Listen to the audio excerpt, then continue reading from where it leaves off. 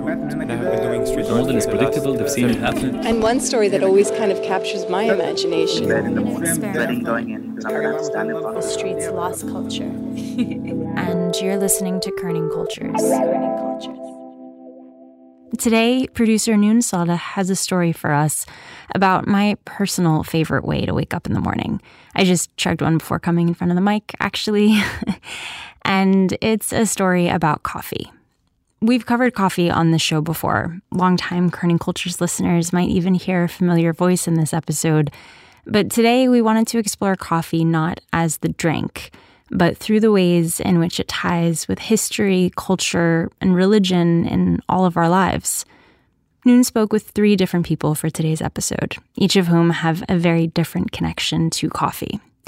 But to start, the thing that got Noon interested in this story in the first place was this connection between coffee and Sufism, a more mystical interpretation and tradition in Islam. There are quite a few variations of the story behind the whole Sufi-coffee connection throughout history.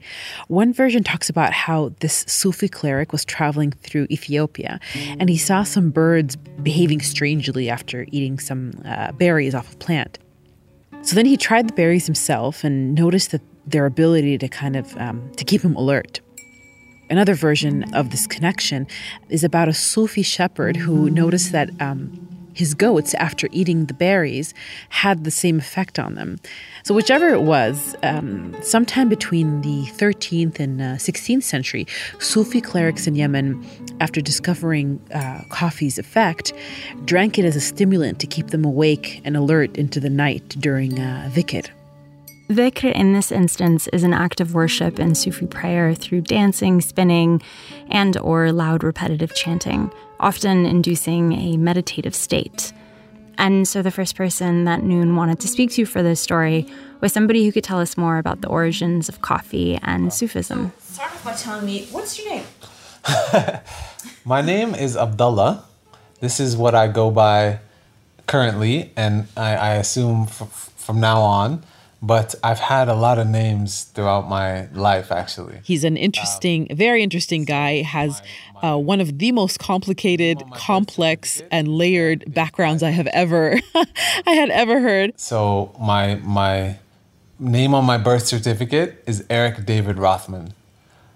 And then when I was a teenager, my father told me that he wanted to name me Ezekiel. And that he sort of lost that argument with my mom. And so from then on, from like high school all the way through college and the first part of my career life, up until becoming Muslim, I was Ezekiel.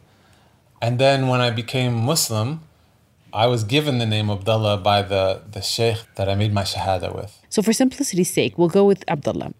So Abdullah is a 44-year-old father of 3, born and raised in Seattle in the northwest of the United States. At the beginning of the interview, he takes me into his kitchen. It kind of looks like a chemist's lab. It does look like He's preparing a cup of coffee. And he opens up the pantry, like his the cabinet in the kitchen, and there's like bags upon bags upon bags of coffee. To me, they all look exactly the same. But they're beans from 16 different countries, I think. I believe he had 16 different countries. And that wasn't even the most amazing part. He has the most impressive selection of gadgets that I've ever come across as far as coffee is concerned. I mean, it was incredible. Yeah, so this is a filter, and it's a metal like disc, but then I put a cotton filter around it that's changeable. Okay. But you kind of need to keep it wet. And this brew that he's about to make with me standing in his kitchen is this whole lengthy process involving burners and measuring cups and scales and homemade grinders. This is the part that's a little precarious because it's all glass and metal. And now I'm pulling on this thing that has a spring and sometimes it pops down like that.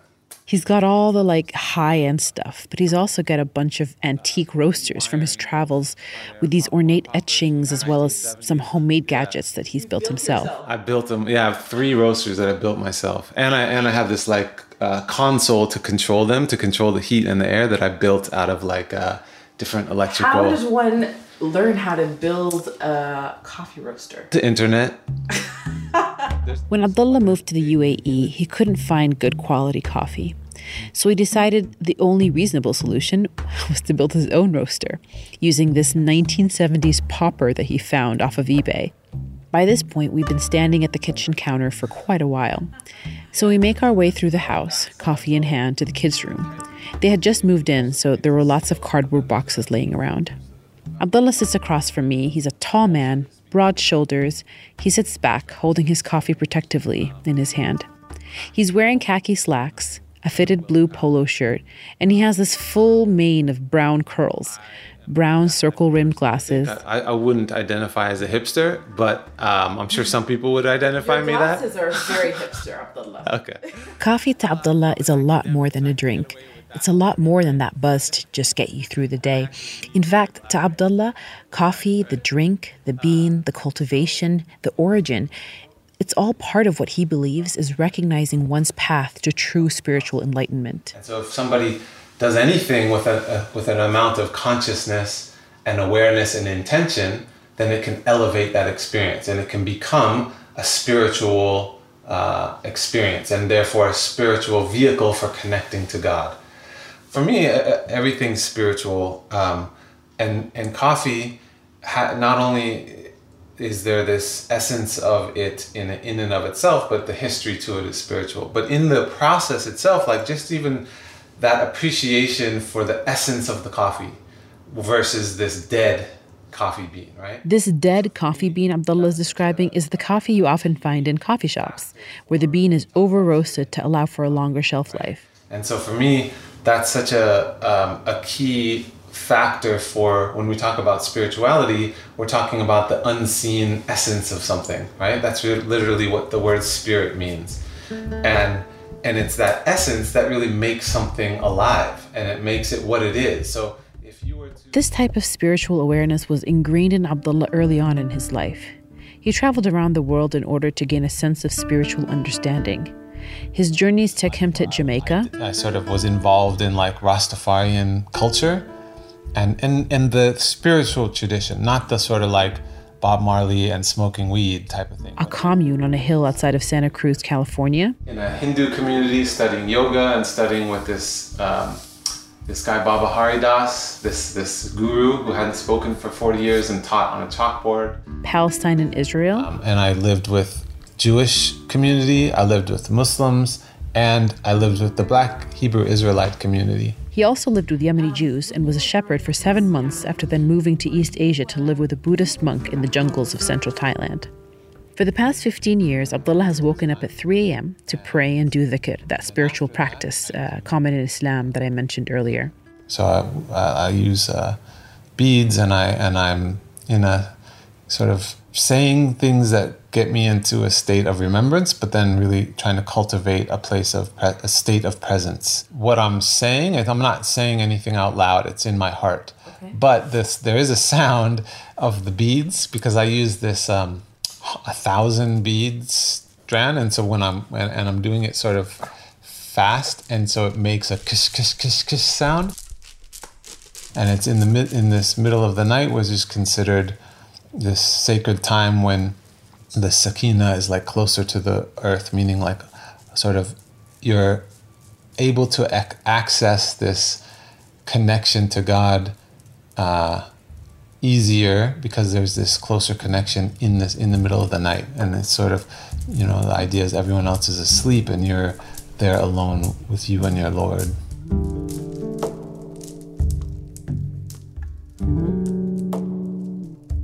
And for Abdullah, coffee and its enjoyment, its appreciation, is somehow a manifestation of the divine. I don't want to find the one coffee that I like and stick to it. I literally specifically want a fruity one on this day. I want an Ethiopian one on this day. I want a Guatemalan because I want to revel in the beauty of diversity. All of that diversity and all that engagement is a dhikr. It's a way of remembering the oneness, remembering the truth. While Abdullah's ritual with coffee has largely been self-discovery and journey, there have been skeptics along the way. Abdullah is married to Isra, a Sudanese American who comes from a Sufi family. Sufism is extremely common in Sudan. It actually has one of the largest Sufi communities around the world. And it was through Isra that Abdullah began to live and learn amongst the Sufis. It was when I sort of had a family, like when my wife and I had a home where I was like, oh, I'm going to buy some coffee equipment to make coffee at home, is when it sort of deepened into this personal connection. And it was sort of simultaneously, I didn't even sort of realize at that time, because I was now Muslim, but I wasn't aware of the connection there. So one of the first years of being married, within the first year of being married to my wife, I was getting more and more into the coffee. And so I was doing all this research, and I was into buying my first espresso machine, because now we had a home, and you get married and you have a registry and you get like kitchen things, right? So I was like, oh, I want to get a coffee maker. I've never had that. So I had to get the best, and I did all this research. And so I got into the making of coffee. And so she was seeing that I was spending a lot of time with this, right? And so she started getting worried, because in her orientation to Islam, attachment to anything is like a nafs thing. You get attached, you're supposed to break these attachments, So his wife Isra calls up her Sufi sheikh, or her religious teacher or mentor, for guidance. And she's convinced that he's going to sort of say like he shouldn't do that, right? And so he gives her this whole dars, this whole lesson on the coffee bean and bun and the spiritual reality of coffee. And he starts saying like, coffee is the blessed bean, and it's the only seed other than the date seed, which we know is, revered within Islam in the Prophet's time. Both these two seeds are the only ones that have the aleph in the seed. So this coffee bean, as well as the date seed, have this line down the middle. Sufis believe that that line is spiritually significant, that it represents alif, which is the first letter of the Arabic alphabet. Which is basically like a 1. And it's also connected to like when you say the shahada. Shahada, the declaration of faith. You put your one finger in the up to represent tawheed, or the unity, the oneness of God. And so this... he starts telling her that this coffee bean has a secret to it, a spiritual secret. It keeps away the devil, it keeps away shaitan, and that not only is it good to drink, that you should actually keep the coffee bean in your house, and you should keep some in your cupboard because it will keep shaitan away. And he said, not only should you be okay with Abdullah drinking coffee, but you should sit with him and enjoy a cup of coffee every once in a while. And so I'm like, yes, Needless to say, you won that argument. Yeah, exactly. You kept that coffee machine. Right. Kept it, and it was like, from then on, I was like, hey, this is legit. I get to do this. And the thing is, it came with the package. It came with him, so I had to, accept it. This is Isra, Abdullah's wife. And his gadgets and it's a lot. It takes up room in the house. I still remember once his dad came to stay with us, and he told him, all I need in the morning is a cup of coffee. And so my husband, before leaving to work, he printed out, literally and stapled, 3 pages with 32 steps of how to make a cup of coffee. And his dad wakes up in the morning and he sees the paper and he starts laughing. He's like, I'm going to Wegmans to get like Nescafe to make a cup of coffee. Oh no. And he's like, are you serious? You wrote me 32 steps to make a cup of coffee? And he thought it was totally normal. He's like, here's... And although Abdullah has invested himself entirely and completely and independently to the craft, coffee and the sort of social culture around it has historically been a communal activity. When you think of coffee, think of people coming together in these coffee houses.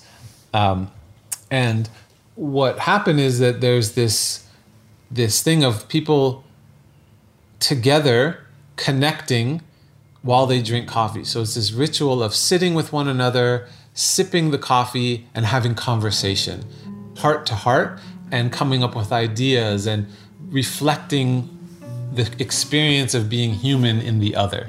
And this is a very, very central aspect to Islam and therefore to Sufism, which is the concept of suhbah, which is companionship.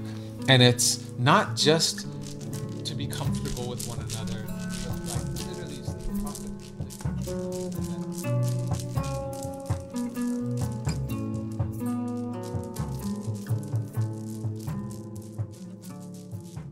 In the second chapter of our story, we want to explore coffee and its connection to one woman's meaning of culture, tradition, and home. So the second interview was with a woman named Ghaya Khalfan Al-Zahiri, and she describes herself as the UAE's foremost expert on coffee. And she was so difficult to get a hold of. I used to work as a producer at a TV station where one of my roles was to identify guests to bring on to the talk show. And I'm not joking when I tell you, I found it easier to bring on presidents of countries onto the program than getting a hold of Ghaya Khalfan Al-Zahiri. And so anyways, Ghaya told me, I live in Al Ain, and I said to her, do you ever come out to Abu Dhabi? She said, no, I don't. But I live on a farm in Al Ain, and you're welcome to come over here. I have a nice setup of my coffee setup. I'll make a nice a pot of coffee for you, and we can talk for as long as you'd like. So I said, okay. I've actually never been out to the farms of Al Ain, so I thought it would be quite exciting. I brought along a translator and our amazing Kearney Cultures intern, Dina, and we drive, and it's a little less than 150 kilometers away from where I live. I'm going to just record it as we're doing this, but it's just because I want to get some of this. So it's about a 2-hour drive. And so I drive out, and all I see is like flat desert land. It's supposed to rain today, so we're kind of lucky there's some sun. We drive up, and she had sent me a Google location of where to go to, and it turned out to be a baqala, which is like a local store, like the little bodegas. Nice and still out here, isn't it? Yeah. So I parked at the store, and she said, once you arrive, give me a call, and my driver will come out, and you'll follow him to where my house is. So I'm sitting there in front of this bodega, and there are like children running around barefoot, playing tag or whatever they're playing, and the air is so crisp, and all I could think of is, have I been transported back to Sudan? Because it looks exactly and felt exactly like I was back home. Her driver finally arrived, and we follow him down to the house, and her house is like deeper in, like into the neighborhood. And we get to her home, the gate opens, and you drive into her, driveway. So you think it's best to keep our masks on around her since she's an older woman? I don't know, we can ask her when we get out. Yeah, sure. There, And there's a goat, kind of a couple of goats wandering around. And there's Ghaya greeting us at the door. أهلا مرحبا. السلام عليكم. الحين عاد نسلم من بعيد. الله يسلمك. كيف حالكم؟ شو اخباركم؟ أنت أنا نون. أنا دينا. When we first spoke over the phone, she told me she was the UAE's foremost expert in coffee, and the room she welcomed us into may have been all the proof that we needed to back up that statement. This place is amazing, isn't it? There were coffee mementos everywhere. There was this enormous wall-to-wall wallpaper of a timeline of coffee's history. Teapots adorned every shelf. Hundreds of books of poetry and history lined the walls at either end of the room. Well, my name is Ghaya Al-Zahiri. Ghaya is an anthropologist and a researcher. I deal with heritage and culture. So Ghaya actually speaks English fairly well. My translator was thrown off a bit. This is going to be interesting. Okay, let's make another deal. If you speak in English, I translate in Arabic. لا. خلاص ما بتكلم إنجليزي. Ghaya is a small-statured woman, 75 years old, maybe 5'4", but her voice and her laugh are hearty and larger than life. As I begin to ask her about coffee, Ghaya can't help but take us throughout her past, all the way to her childhood and to memories of her grandmother. She mentions her grandmother throughout this interview. She was connected to her in such a profound, loving way. And every time Ghaya mentions her grandmother, her entire demeanor softens and she smiles really warmly. She used to be so soft on her, and she was tall, elegant. She was the head of the neighborhood in a way. And her grandmother instilled in Ghaya a passion she has nurtured and held on to for the past 7 decades, the art of coffee. For Ghaya, coffee, the drink itself, carries a history and tradition so sacred and so personal that it propels her into poetry. Almost a whimsical song, eyes closed behind her glasses, swaying, a look of sheer happiness.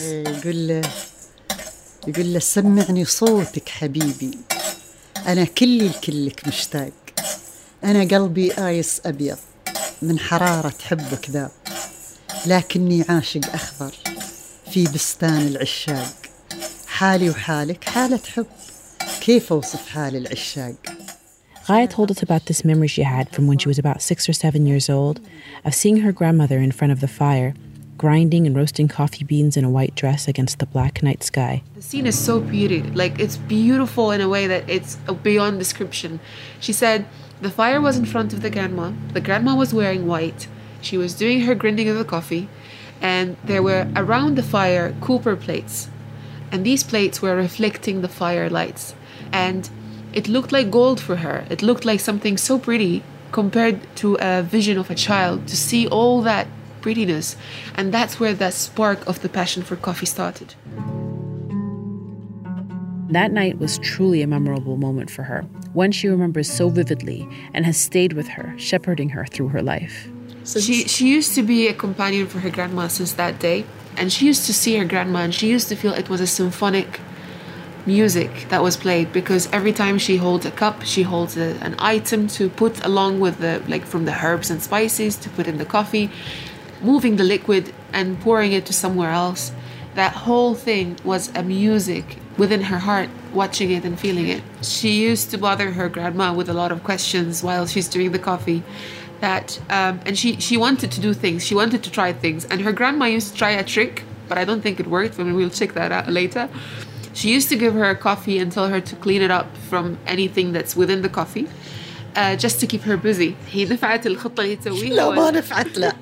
No, it did not work. It only kept little Ghaya more persistent, determined to learn absolutely everything she could about this magical process she had fallen in love with. And this age-old process of making coffee in an Emirati home is all about atmosphere, tradition, and lots of time. While grinding, there's usually poetry being recited, either from memorization or original works, like the poem Ghaya performed for us. Ghaya is eager to show us the process that begins by roasting beans over the fire. Okay, so the coffee beans have a shell kind of thing to protect it from being damaged. And she's going to show us what's going to happen with these just in a moment. She then pours the coffee beans into a wooden box that she shakes back and forth, which both cools down the beans to stop them from overcooking and also separates the shells from the bean. She then brings the hot water. Needless to say, we were all pretty excited. Even Hiba, our translator, who's not a huge coffee fan, was eager to try. There was never a time that someone presented me a cup of coffee and I wanted it. I took it out of politeness. And now, I'm dying to try this coffee. Your first real cup of coffee. She excitedly tells us to gather around and see, an important step not to be missed. She is showing us the moment to look out for, when the bubbles in the liquid reach the right color. Once the coffee reaches a golden color, she removes it from the fire. And you wait. 2 minutes. 2 minutes? This is probably the 3,000th pot of coffee that Ghaya has ever made in her lifetime. But her excitement and thrill at showing us each meticulous step is as if she's witnessing the magic for the first time. She finds this connection to coffee so enthralling, so important. She wrote a book on it called Voice of Rashad, History and Coffee Maker. صوت الرشاد. صوت الرشاد. So Rashad is from the Arabic word rushd, which means to lead or guide.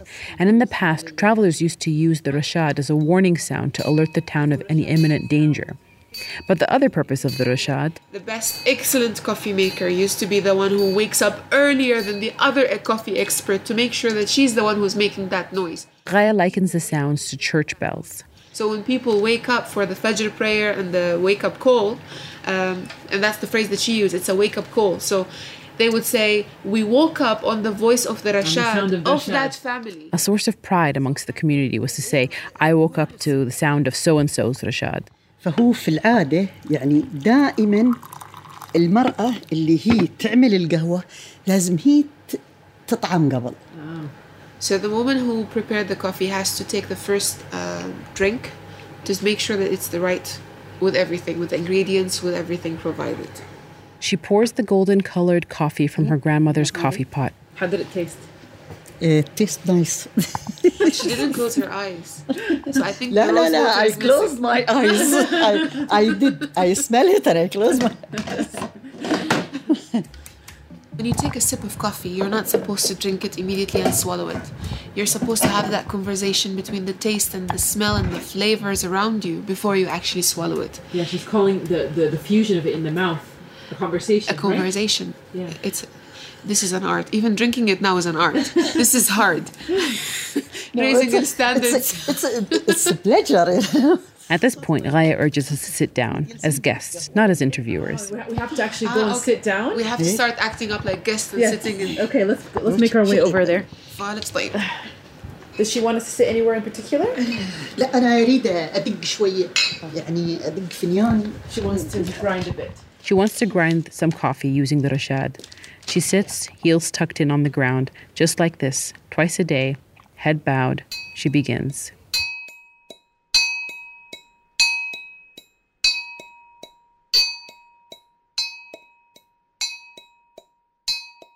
Every home has a different sound.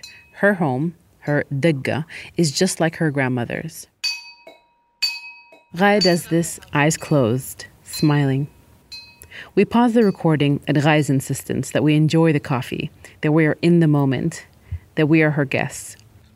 And it almost seemed like the sight of her beaming face at the coffee, its deep aroma, and our enjoyment, it was as if Ghaya was once again making her first cup at 8 years old, when her grandmother finally allowed her to make and serve her first coffee.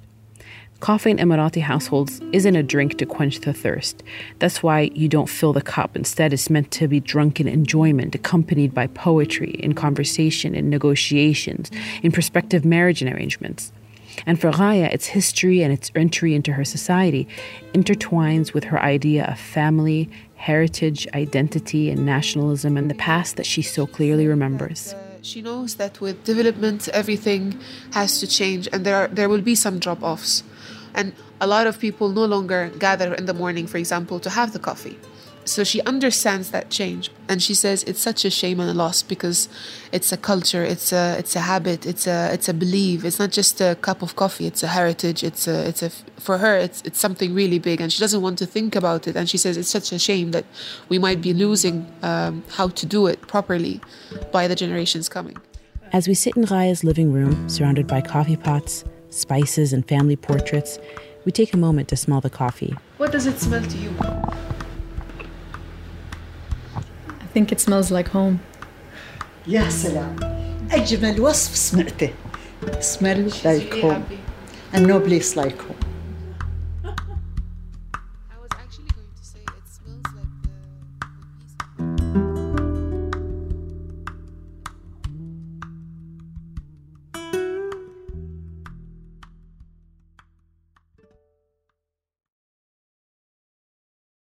For our last chapter, our story takes us to Oakland, California, by way of Yemen, where one man sought to bring together his past, his present, and parts of his identity, all with the help of a coffee bean. My full name is Mukhtar Faisal Hamoud Nashid Yahya Muhammad Hadi Saleh Al-Khanshali.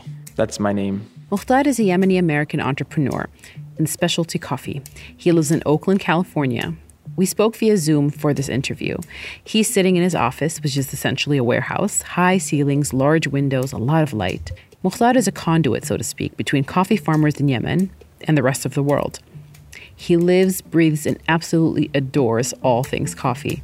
Kenyan coffees typically have a very green apple, very citrus, bright flavor to it. Coffees from Guatemala tend to be more chocolate. Brazil, a lot of nuts, peanuts, walnuts. Panama has this very special variety called Gesha. Yemen coffees are very unique because... He knows his stuff, and so he gives us a quick tour of his office warehouse, phone in hand. So yeah, when you make coffees, it's not so technical. You just gotta make sure you have the right water-coffee ratio.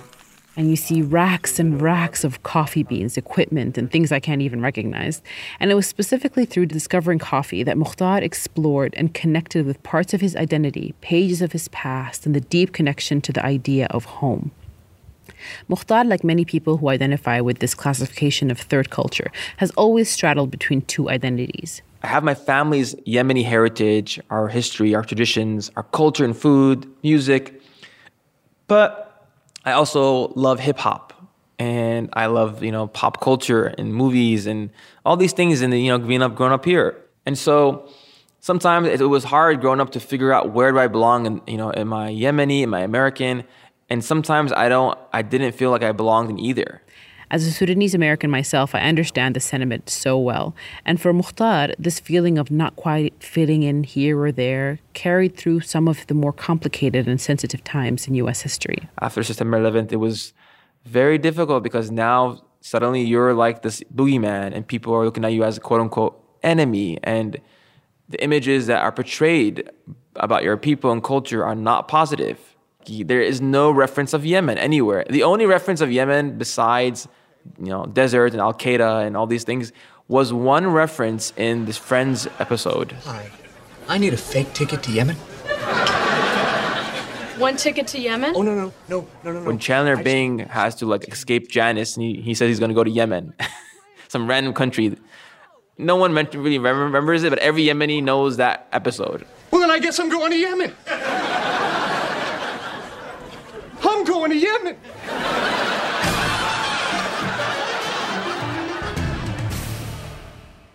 Mukhtar's parents, for fear that he would mix with the wrong crowd and go down the wrong path, decided to send him to Yemen for a year to live with his grandfather. I hated it. I was like, what am I doing? I was just like, listen, do I pack water with me? I didn't even know what Yemen was like. I'm a 14-year-old kid in high school. It was very, very strange.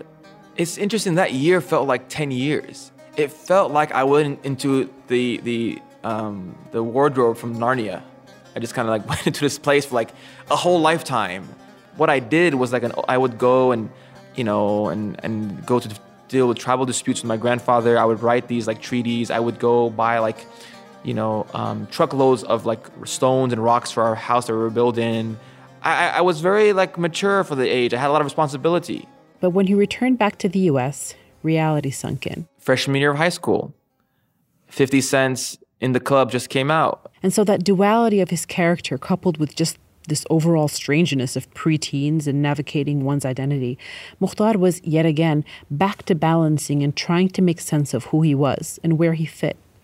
And it wasn't until college that Mukhtar's dual identities would finally converge. I did not drink coffee 7 years ago. I would drink that in college to stay up for exams, to jam my, to study longer or drive late nights, but I didn't really like it. And my first kind of aha moment was I found out about Yemen's coffee history. Despite the alarming fact that most Yemenis don't drink coffee. Only 15% of coffee is consumed in Yemen. Yemen has a long-standing relationship with coffee. The high elevations of its landscapes and its unique microclimate makes it fertile ground for growing some of the world's most sought-after coffee beans. So the Arab tribes there live on these high mountaintops for defensive purposes, and they forced the mountain to grow their produce by making these very beautiful, lush terraces that grow things that they need to survive, and some from those are coffee. And because of that, the coffees in Yemen are under a lot of stress. They don't have a lot of water, and they produce very vibrant flavors. After the Ottoman Turks occupied Yemen, coffee's popularity spread with the empire. The beans generally were exported from the southwestern part of Yemen, the port city of Mocha. Yes, like the drink. In fact, the coffee from that region took on the name of the port. And with that, the world was introduced to and fell in love with coffee. For 200 years, almost, Yemen had a complete monopoly on coffee. And I was just enthralled with this history of coffee and how, when coffee came from Yemen to Europe, in London, Vienna, Paris, people before coffee would drink alcohol, and that's kind of all they did. Discovering Yemen's role in coffee was almost the perfect push Mukhtar needed in order to once again decide to visit his homeland and explore what this could mean for him professionally. Okay, we're here today in Bura. It's one of the most famous coffee growing regions in Yemen. So I would go to these villages. And I went to 32 different regions across Yemen. I would go to these places I would read about, and I would go and I would look for coffee. He told me this is going to be one of the hardest hikes of my life, and he was not kidding. A lot of these places, bumpy roads, and some of them you can't even drive. You had to get off the car and then hike the rest of the journey to this mountain village. And unfortunately, cars can't come over here, so the only way to go up is to hike with all of our luggage bags. And use a donkey over here up. Otherwise, you can't go up. In search for the best coffee, sometimes you have to sacrifice something. What Ali told me, so here we are. Hopefully see you guys on the top. For me, that was probably the most incredible part of my life. It was the unknown. And so everywhere Mukhtar went, he felt this generosity, this eagerness to welcome him, to embrace him. He was telling me that in the villages he would visit, they would have these books. Like these giant books that you sign in and you write like memories or notes. They would go into lines, people, and I remember seeing this line formation. I asked my friends, like, what are they doing? He said, oh, they're doing a lottery system to see who gets to host you, because everybody wants to be your host.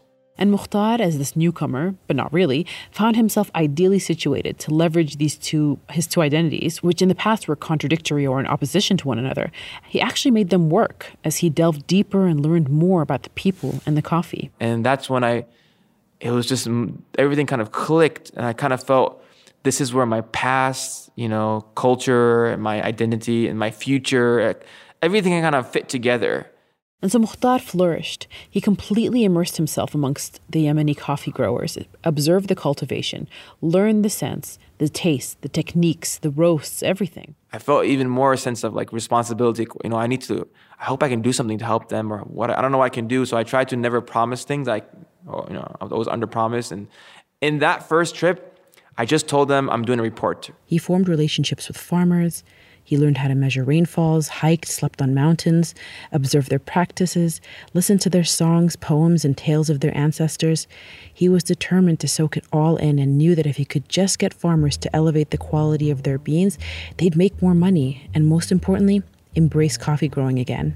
And it worked. And now it is a story of adventure, war, and the search for the perfect cup of coffee. You may not be thinking about what it took to get those beans from crop to cup. But the man you're about to hear from, sure did. His story is now being told in a new book by celebrated author Dave Eggers. Here's the moment of truth. We're officially trying the $16 cup of coffee. It is absolutely worth it. Just do it. It's definitely a good cup of coffee. It's a great cup of coffee. Mukhtar's story and his coffee were a hit back in the U.S., and his beans could soon be found in numerous roasters across the country. His coffee is priced between $4.25 and $20. And so what I'm trying to do is, let's go back to the way coffee was produced. People were paid fair.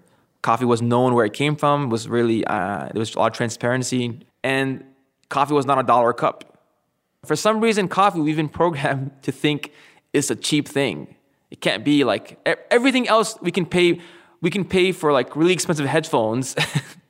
We can pay for so many different things, but coffee, I'm trying to educate people and letting them know that this is a different type of coffee. This is the coffee that... And there's a lot that goes into the coffee that Mukhtar exports. If we try to decipher how many hands were involved in the process of seed to table... I think it's 20 pairs of hands, that number. 20 pairs of hands. So much work. Yeah, it's kind of mind-boggling to think about it. Like, I don't know that many things in the world that has that many people who involved along the route before it gets to a consumer. And this is what Mukhtar really stresses, where he feels super strong about. If you just purchase coffee that was ethically sourced every day, first of all, it'll taste much better. But that cup that you pay, a little bit more per cup, it will have a huge ripple effect, and it will impact somebody in Kenya and Yemen and in Guatemala. It's about traceability and about all paying people fair wages and understanding your beverage in a more intimate way. And for Mukhtar, that is a part of what he's striving to do with his beans. And I think we're going back to coffee as a social conduit, as a drink to build community. And so that's kind of my goal. And I have this thing I always say, the shortest distance between two people is a cup of coffee. You can see a picture of somebody. They can be in Africa. They could be in China. They can be in SF. And you know exactly what they're doing. They're having a really dope conversation. It's a universal experience. It's a place where we build community. It's a place where we, to really slow down and to have intimate moments with each other and to reconnect and build. And I think that in the world we live in, we don't have enough of those spaces. And so coffee is great as a flavor, as a drink. It helps us get through the day, but coffee won't taste as good as it would with someone next to you. يقول له سمعني صوتك حبيبي أنا كلك مشتاق أنا قلبي آيس أبيض من حرارة حبك ذا لكني عاشق أخضر في بستان العشاق حالي وحالك حالة حب كيف أوصف حال العشاق أنا العطش وانت الضامن لا تهديني الورد الأحمر، ارويني من نبع الأشواق. هذا العسل ولا شهدك ولا سكر شفايفك ذاب. أنا سكران بنشوة حبك، شارب رحيق اللبلاب. تعال وادفني بحضنك لين تقوم الأشهاب، أسمع فيه عزف قلبك وأقول هنا يا قلبي. This episode was produced by Noon Saleh with editorial support from Alex Atack, Dana Balut, Zaina Duidar, and Nadine Shakir. Fact-checking by Dina Salem, sound design by Alex Atack, and mixing by Mohammed Khayzat. Bella Ibrahim is our marketing director, and Kerning Cultures is a production of the Kerning Cultures Network. Thank you to everybody who spoke to us for this story. Abdullah Rothman, Isra Bani, Ghaya Khalfan al-Zahiri, Mukhtar al-Khanshali, and to Jonathan Davis for helping us record Mukhtar's interview in Oakland. And if you want to hear more about Mukhtar's story, we actually produced an episode with him a couple of years ago. Scroll back in the Kerning Culture show feed to April 2017. The episode is called Serious Jolt, and it's one of my personal favorites. If you liked what you heard here today, please take a quick second and rate us on whatever podcast app you're listening to us on. It really helps boost our rankings and lets other listeners find out about these stories. Thank you. We'll be back with a new episode next week. Thanks for listening. Until next time.